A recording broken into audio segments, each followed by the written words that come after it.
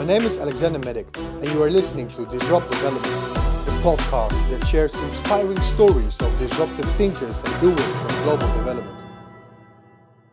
In the Disrupt Storycast, development professionals tell stories about transformative ideas or innovative projects, impactful products, groundbreaking systems, or new partnerships. In this episode, Tanya Akon will share the story of how UNICEF scaled a culture of innovation in their global institution. Another key part of that culture is to completely just demystify and democratize innovation. Tanya Akon has been at the forefront of advocating for and leading groundbreaking initiatives at the United Nations Children's Fund, UNICEF. As Senior Advisor on Innovation at Scale, she has led UNICEF's Global Innovation Center to support 90 countries to identify, adopt, and scale innovative solutions that have changed the life of over 130 million children and their communities. Tanya joined UNICEF to design the organization's first internet strategy and led its implementation in more than 100 countries. UNICEF received the internet equivalent of an Oscar, a Webby Award, from the International Academy of Digital Arts and Sciences in recognition of the excellence of part of this work.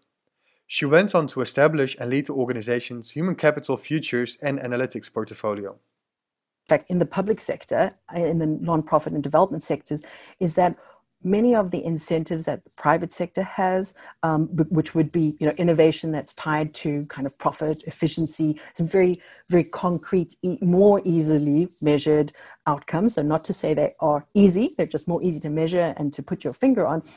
We don't have that because the impact, the outcomes that we care about are 2, 3, 4 orders out, and they can't always be tied very neatly to, we did this thing and then it changed the world, because that's not, that isn't accurate. That isn't an accurate accounting of this. So I think we also have a challenge where our kind of the development sector business model and its timeframes are not always well aligned to help us create that culture. There are very few donors who are ready to say, let's put some funding here for something that we're going to try, but we can't guarantee that this is going to be the result. What we can guarantee is we're going to learn a lot that's going to help us, move forward in our understanding and solve better in future. But it's possible that, the funding that you're putting down may just fund learning. It was not necessarily going to come out with the ideal result, because that is part of innovating, is failing. And I think that, the really lack of appetite for risk, which is also kind of understandable when you're dealing with especially public sector donors or government donors who are giving you, their national funding towards, aid and development, makes that also quite difficult, because that's really where a significant proportion of funds do come from. That said, we've been very fortunate to have, governments who have funded, very experimental parts of our work, like Finland, like Norway, for example. But even with that in place, there is also other kinds of disincentives in our cultures, in that either people are so in love with the idea of innovating, we end up with constantly doing things at the early stage because it costs less, because it can be accommodated, in our programs more easily than actually the business of scaling things up, because scaling things up takes longer. It's much more, you need a longer funding cycle than saying to someone, here's some funding and come back within 12 months with a report on how this has worked. That scaling something up takes a much longer commitment period.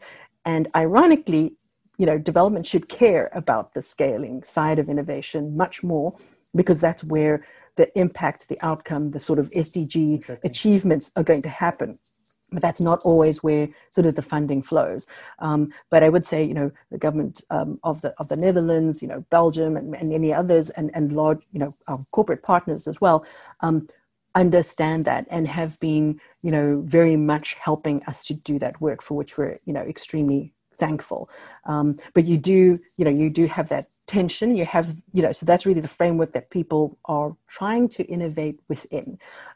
But as I mentioned a bit earlier, I think another key part of that culture is to completely just demystify and democratize innovation.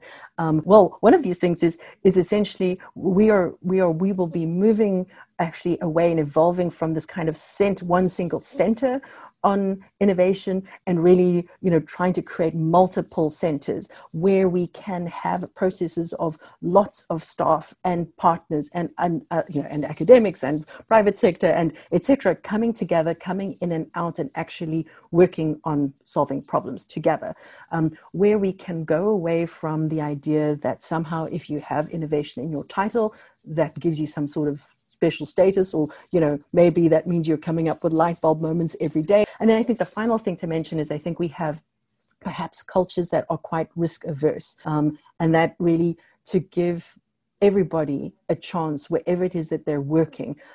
We are trying to work a lot with our managers, so anyone who supervises one person or more. How do you create psychological safety? How do you find your own risk appetite, or how do you increase that space? What is it that's going to help you feel more comfortable with that? What do we as an organization need to do in order to support you? And then really, we've built out kind of a manager's toolkit around really practical things about are simple things you could introduce every day. Simply, and it could be really simple things, just to create more of that enabling environment that helps, provide space and opportunity to think differently, to do differently.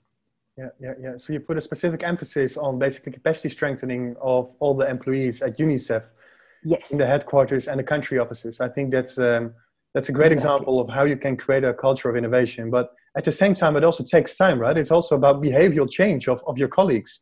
And I mean, behavioral change is not easy done, of course, but it is definitely doable.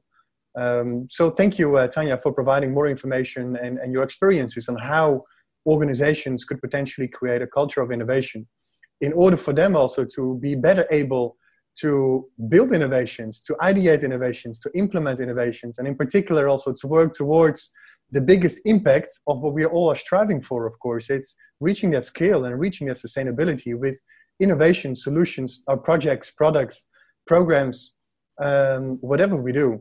So I think it's a very important combination of not only focusing on projects, but also internally on organizational skills and knowledge on how you actually can make that happen.